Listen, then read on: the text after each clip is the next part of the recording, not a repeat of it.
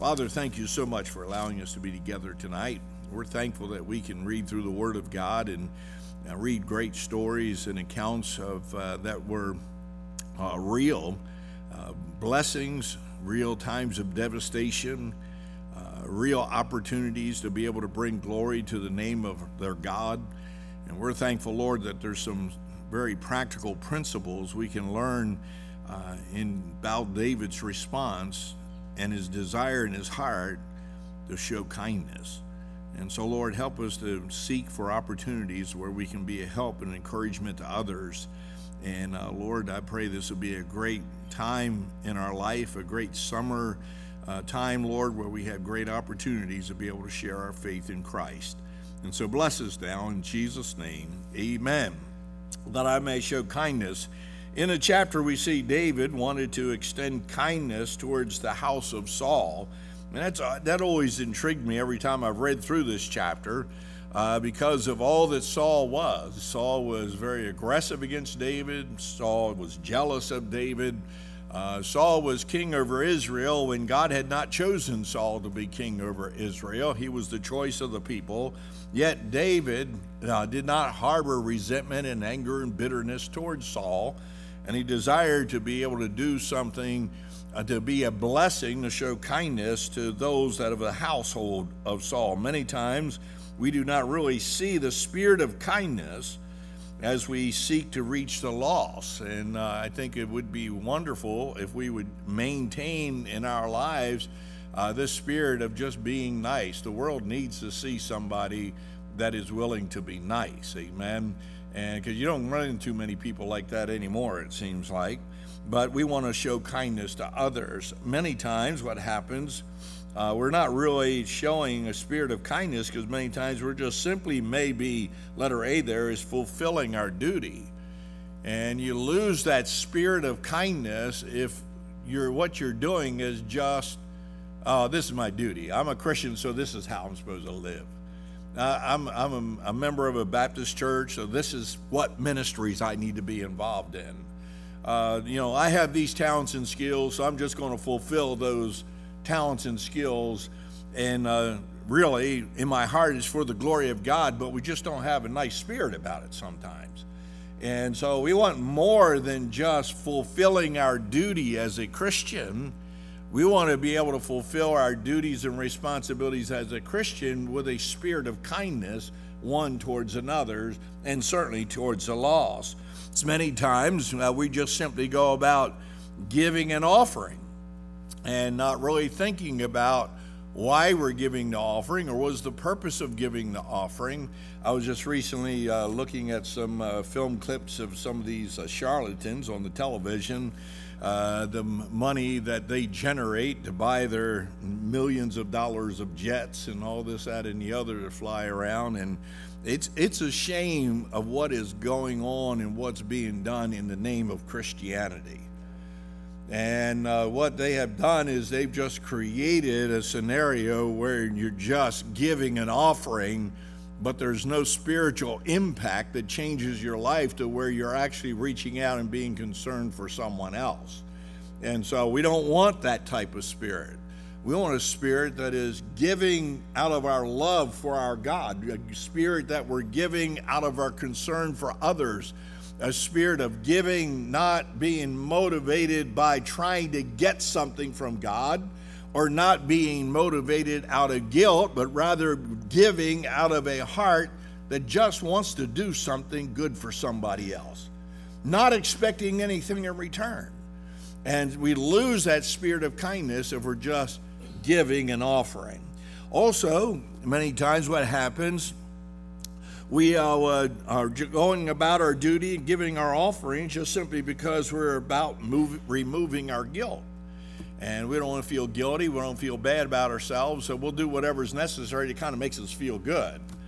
And if all you're doing in the me society that we live in is just live for yourself and do things that are going to make you feel good about yourself, somewhere along the line, you're going to start feeling guilty about what you're doing because you're not impacting other people's lives.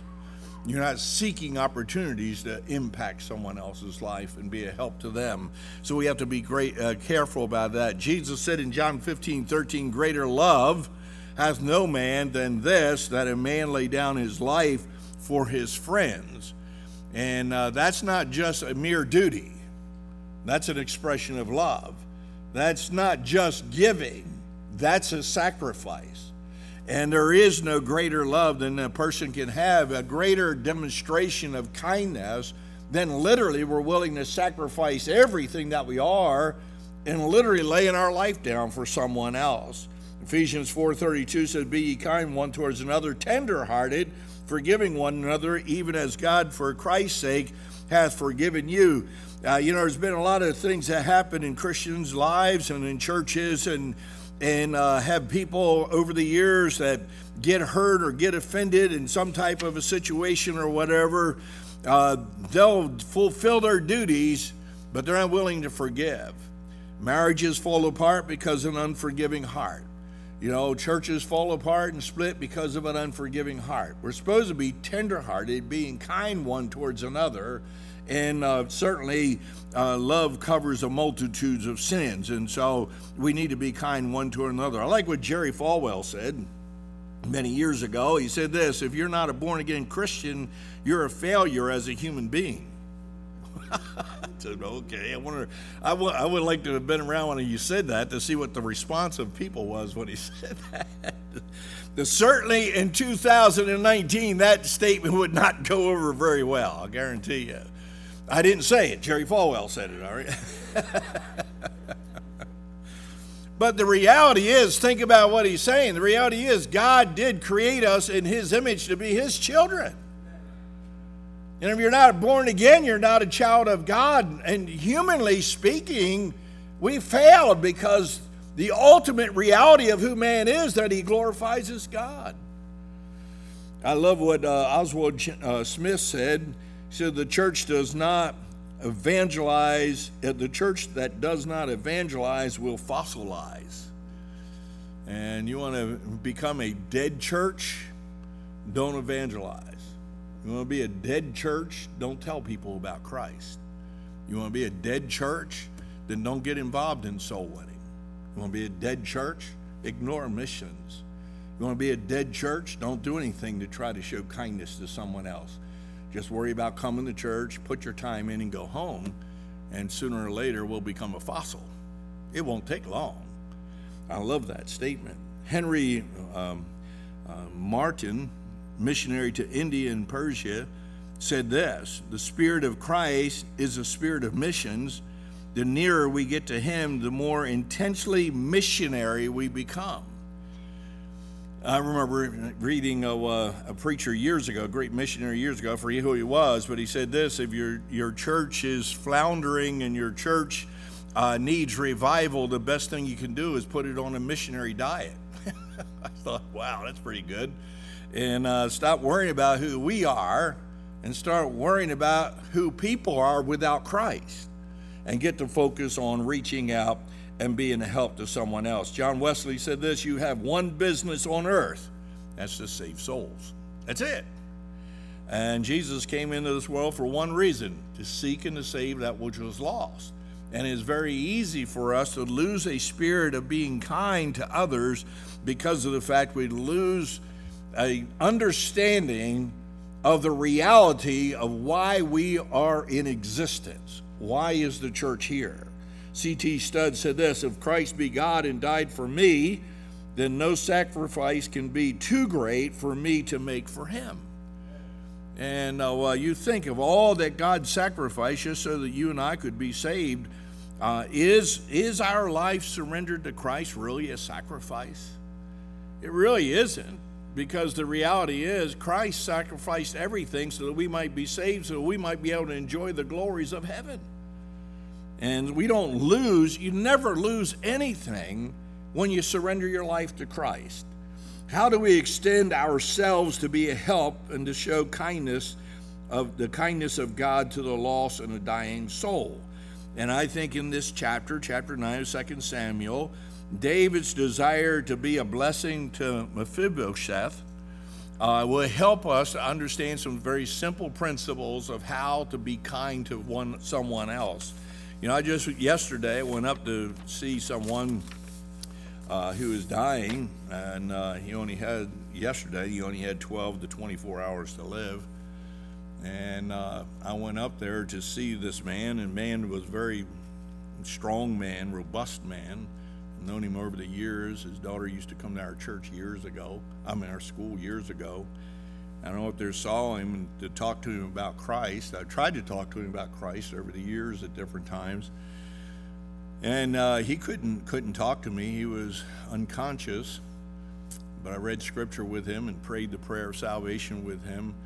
And it just convicted me as I was with him. I thought, have I over the years shown enough kindness to him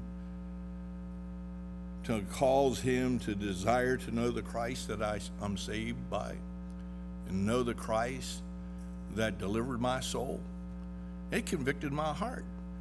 As I laid hands on him and I prayed for him yesterday, it broke my heart. And I thought, we have so many people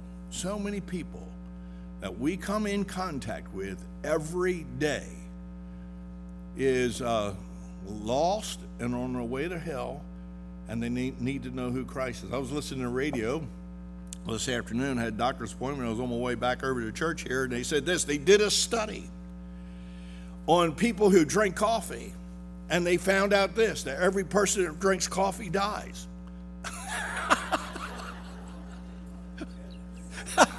I'm like, okay. You spent how much money on this study?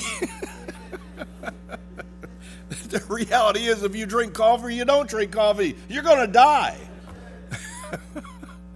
I tell you, the world has gone mad.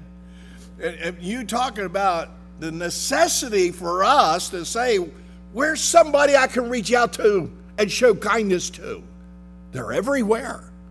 They're everywhere you turn. And so we need to reach out to others, as David wanted to be a blessing to the household of Saul. Notice, first of all, we want to deal with his condition. In verse 3, and the king said, "Is there not yet any of the house of Saul, that I may show kindness of God unto him?" And Ziba said unto the king, "Jonathan hath yet a son, which is lame on his feet." His condition, he was paralyzed. He could not walk. Realizing this, that people without Christ are paralyzed. They're blinded by the God of this world. They cannot save themselves.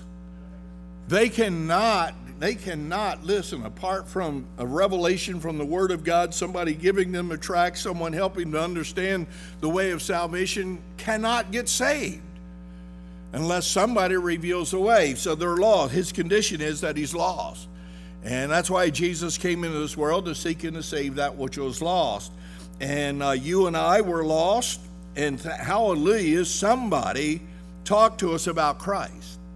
Somebody prayed for us. Somebody tried to get us under the preaching of the Word of God. Somebody witnessed to us. Somebody gave us a tract. Every one of us are here tonight saved because somebody was willing to be kind enough to us to tell us about Christ. And I know the world says, well, man, that's mean, that's hateful to tell people that they need to be born again in order to be saved. They have their religions or all that. No, the kindest thing that you can do to somebody that is lost is to tell them how to be saved. They are lost. Don't ever forget that they're lost. So they need you to help them. They need me to help them because of their condition. Mephibosheth could not change his condition. He was lame, crippled in both of his legs and both of his feet. He could not change the circumstances in his life, but somebody could reach out to him to be a help. And people cannot change their relationship with God unless they know the way to God through Christ. And they can do that if they have somebody who will help them to find that way. And so he was lost. Notice he has no strength. His legs are lame, so he has no strength in his legs to get up and walk around. I remember Jack Hyles preaching a message on this passage years ago on the bus ministry. I mean, I remember that message, and that was 30-some years ago I heard him preach that message. And he dealt with his whole thing about, here's this boy, he can't walk, he can't get around, but David was concerned enough that he went out to get him, to bring him into his household, and that's what we're supposed to do. Send buses out to get people to bring them into church. Because they're lost, they have no ability to get here, and we have the opportunity to show kindness to them. What a message. He has no strength. In Romans chapter 5 and verse 6, for when we were yet without strength. See, people think they're pretty strong. They think they're pretty smart. But the reality is, without Christ, they have nothing. Not only are they lost, but they have no strength. For when we were yet without strength, in due time Christ died for the ungodly. Why? Because he wanted to show kindness to us. For scarcely a righteous man will one die, yet peradventure for a good man some would even dare to die. But God commendeth his love towards us, in that while we were yet sinners, Christ died for us. And so the Mephibosheth problem was that he was lost, he had no strength in his home, and he had no hope. And certainly in the days of David, if someone was crippled and had no means of creating income, they would become beggars. That's the only way they could survive. They had no hope. In Ephesians chapter 2 and verse 12, says that at the time you were without Christ, being aliens from the commonwealth of Israel and strangers from the covenants of promise, having no hope and without God in the world. And so people are without hope, they're without strength, they are lost, and they just need somebody to be nice to them. That's all they need. They don't need somebody to condemn them. They don't need somebody to judge them.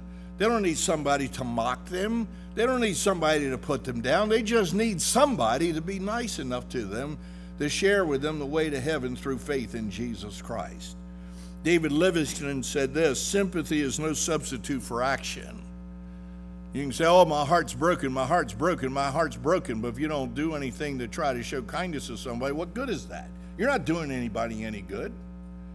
You know, I remember a preacher saying years ago, well, I was in a preacher's meeting, and I remember this preacher saying, well, you got to admit it, that, the reality is that we preachers, we're consumed with the work of the ministry, and we're in our office all the time, and we really don't get out on the streets and around sinners. We're always around Christians, and I felt like standing up and saying, then get out of your office. Because there's a whole lot of sinners out there that need somebody just to show some kindness to them. And so his condition, never forget the condition of those who need somebody to be nice to them. Number two, his location. I thought it was interesting because it says the king sent out, in verse 4 it says, and where is he? And Ziba said unto the king, behold, he is in the house of Machir, the son of Miel, in Lodebar. And so here his location was at the house of Machir.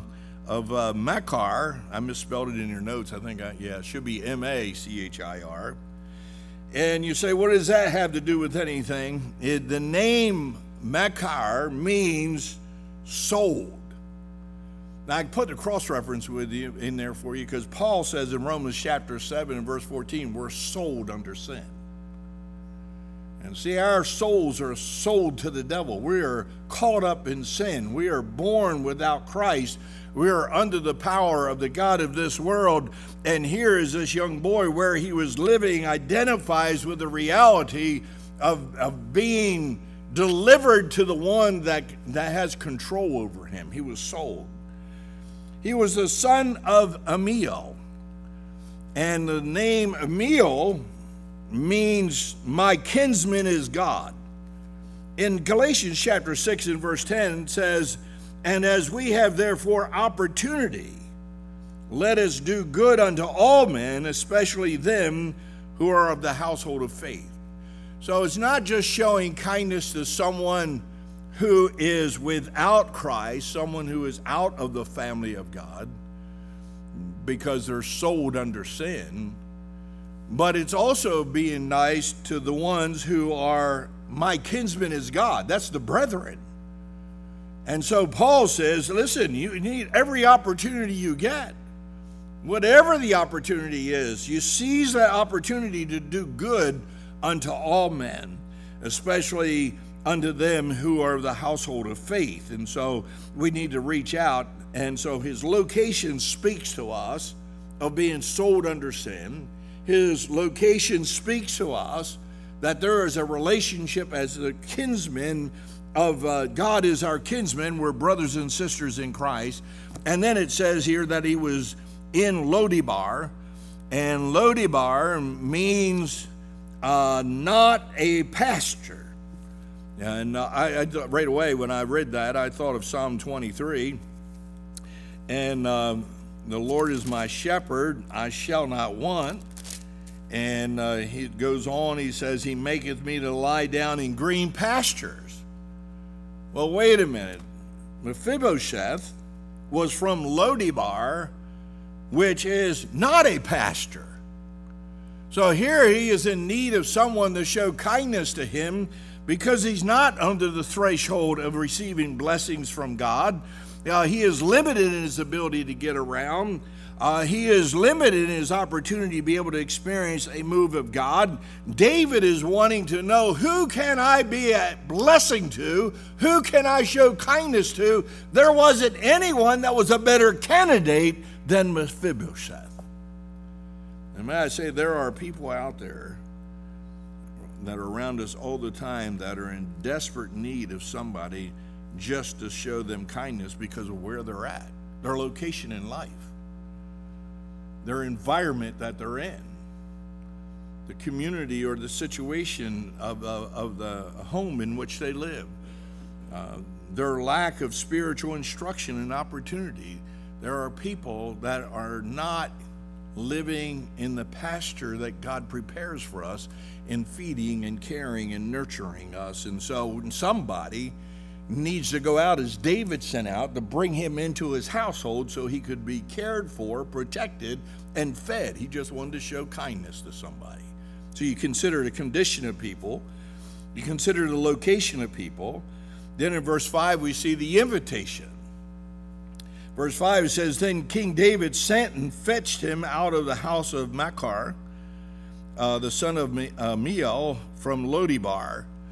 And so, first of all, we see that the concern of the king when he heard of the condition of Mephibosheth, and then when he was aware of the location of Mephibosheth, right away David goes out to bring him in because of his concern. And in Lamentations chapter 3 and verse 51 says, mine eyes affecteth my heart because of all the daughters of my city. Mine eyes affecteth my heart. You know, the greatest way to build a concern for others, the greatest way to build a concern for those that are in need and have a desire to show kindness is to go see people where they are. And here recently, I've been in and out of the hospitals a lot in the last year or so. Been in and out of nursing homes in the last year or so.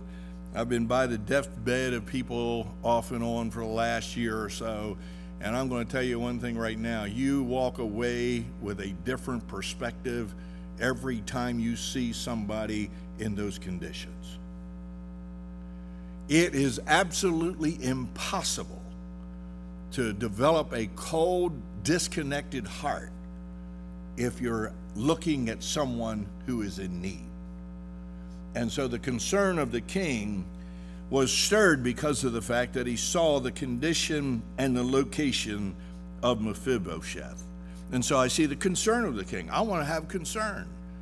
Lord, I want my eyes to affect my heart. I want to see what's going on in people's lives. I want to discern. I want to understand what it is that they're struggling with so I can just have an opportunity to show kindness to them. The plan of the king. We see the plan of the king in verse 5. Then David King David sent and fetched him. And so he sent him out. He desired for him to be brought in. His plan was to go out and get him. John 3:16, we know that God so loved the world that he gave his only begotten Son, that whosoever believeth in him should not perish but have everlasting life. God had a plan for showing his kindness towards us. His mercy is his kindness. And God's plan to do that was sending his Son into this world to die for mankind. And David had a plan on getting Mephibosheth in a place where he could show kindness to the house of Saul through him by sending out his servant Ziba to bring him into David's house. C.S. Lewis said this: there is no neutral ground in the universe. Every square inch, every split second is claimed by God and counterclaimed by Satan. I want you to know that every part, every aspect of everything that this world is, God is longing to show kindness to mankind, and while he's doing that, there's Satan countering that with resentment and hatred and evil. And the only way that you can counter the attack of Satan is to have the spirit of David to say, I'm going to develop a plan to be able to show kindness, and so go get him and bring him to my house. And the only way that we can be able to show kindness to those that are lost, that are located in this world, is we have to go out and reach them and bring them to Christ. And so there's a concern, there's a plan. Notice the command of the king in verse 5. He just said, King David sent and fetched him out of the house of Machir. I like how he said it, fetched him out of there, amen. And he went and snatched him. He went and got him. He went and brought him out. He didn't hesitate for the opportunity. When he heard of the need in Mephibosheth's life, he went after him to bring him in. And God wants us, and we know the Great Commission, God wants us to go out and preach the gospel. He wants us to go out and share our faith in Christ. He wants us to tell people that they need to be saved. Will everybody you talk to get saved? Absolutely not. But I'll guarantee you one thing right now, there are multitudes that are hurting and looking for answers who will get saved and will just have a plan with a concern to follow the commands that God has commanded us. David Livingstone said this: Christ alone can save the world. The reality is, he doesn't need us. But God's concern, plan, and command is Christ cannot save the world alone. In other words, God's plan was Christ came into this world, and he was the light of the world. And when Jesus departed from this world, he commanded his disciples, and he says to us that we're the light of the world. Can he just save the world like that? Absolutely, he could. But he has chosen to use us, his children, to tell the world that is lost and show the kindness of God towards them, that they might be saved. So I see in this passage the condition, his location. I see the invitation. Hudson Taylor said, missionary to China, on the progression of his missionary call. I like this little outline he outlined about his life, summarizing his life. He said that as a child at the age of 5, he said, when I am a man, I mean to be a missionary and go to China. See, a lot of people think, well, it's not important for me to have my children in Sunday school, or have my children at a missions conference, or have my children in a Christian school, or have my children go to conferences with me when we go here preaching. No, it's not important for me. But I'm going to tell you, you find out that the great multitude of missionaries that are on the mission field were children that surrendered in a very young age. He said, as a child at age 5, when I'm a man, I mean to be a missionary and go to China. As a young man, he said, I feel I cannot go on living unless I do something for China. Then late in his life as a veteran missionary, he said, if I had 1,000 lives, I'd give them all for China. So he was able to see the need and develop a concern that gave him a desire to show kindness to a people whose only hope would be to turn to Jesus Christ. So we see his invitation. We see his salvation. Notice in verse 7, we won't read all these verses, but in verse 7, notice there's grace that's extended. And David said unto him, fear not, for I will surely show thee kindness for Jonathan thy father's sake. You know, the reality is God saves us by his grace. We don't deserve to be saved, but God saves us because of the fact that Jesus died for us. He doesn't save us because of what we've done. Where sin did abound, grace did much more abound. And so the grace of God is extended. Notice there's restoration that was offered in verse 7. He says, and will restore thee all the land of Saul thy father, and thou shalt eat bread at my table continually. And so it's the grace of God that provides the opportunity for the restoration of God. Man can be reconciled to a holy God because of grace. Then in verse 11, there's an adoption that is applied. I'll tell you, this outlines what we experience when we get saved.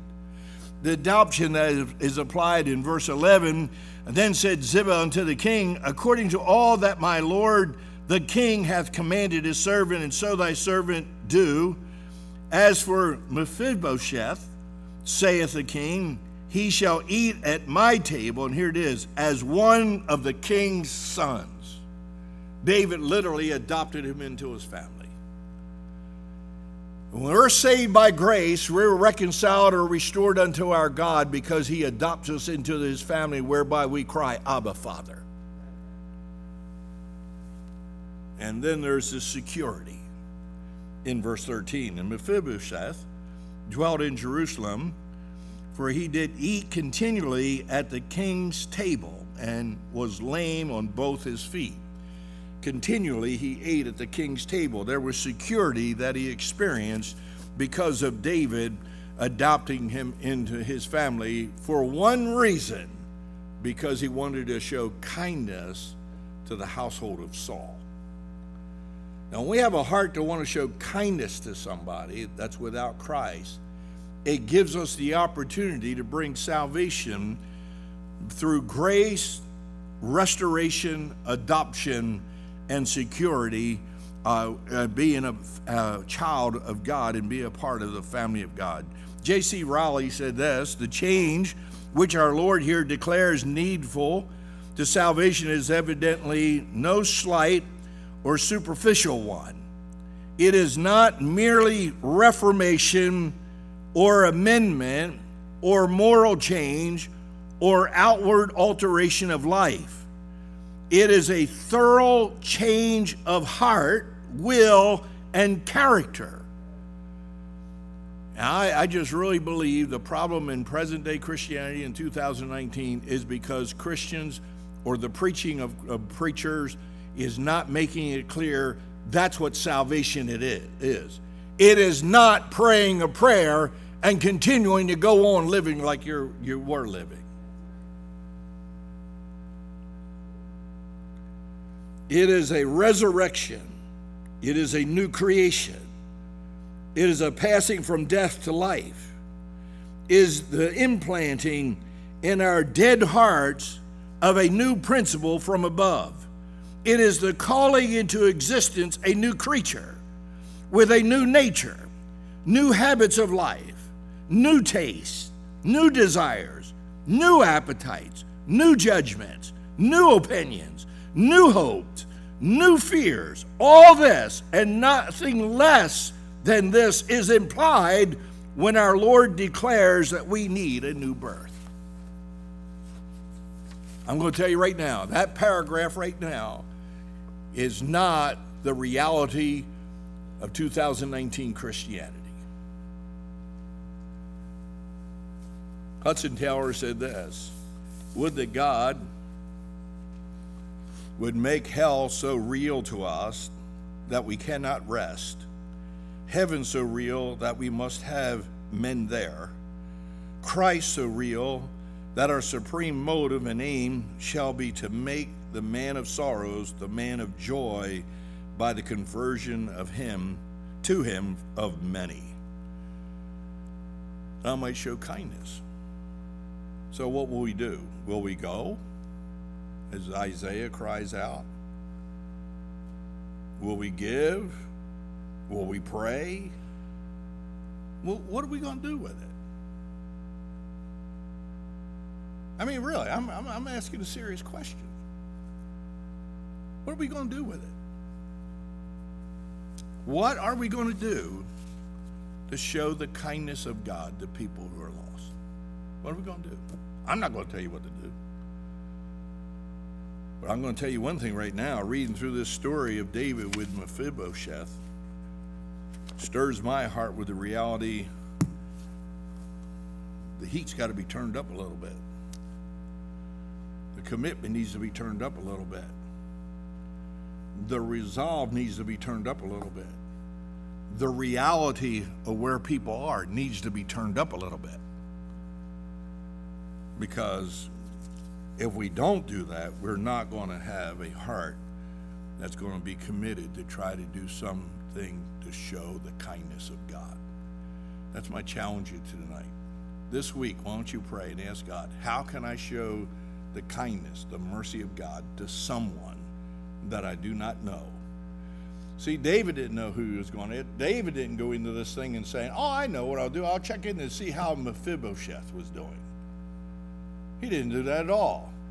He called the servant Ziba and he said, listen, is there anybody in the house of Saul that I can show kindness to? I really believe with all my heart, if we would pray and ask God, Lord, will you show me somebody that I can show the kindness of God, the mercy of God to? Will you show me that person? I'll guarantee you, God will put them in your path. And he'll probably do it before you get home. Because God wants us to extend his love and his mercy to others, that I might show kindness. All right, we need to pray tonight.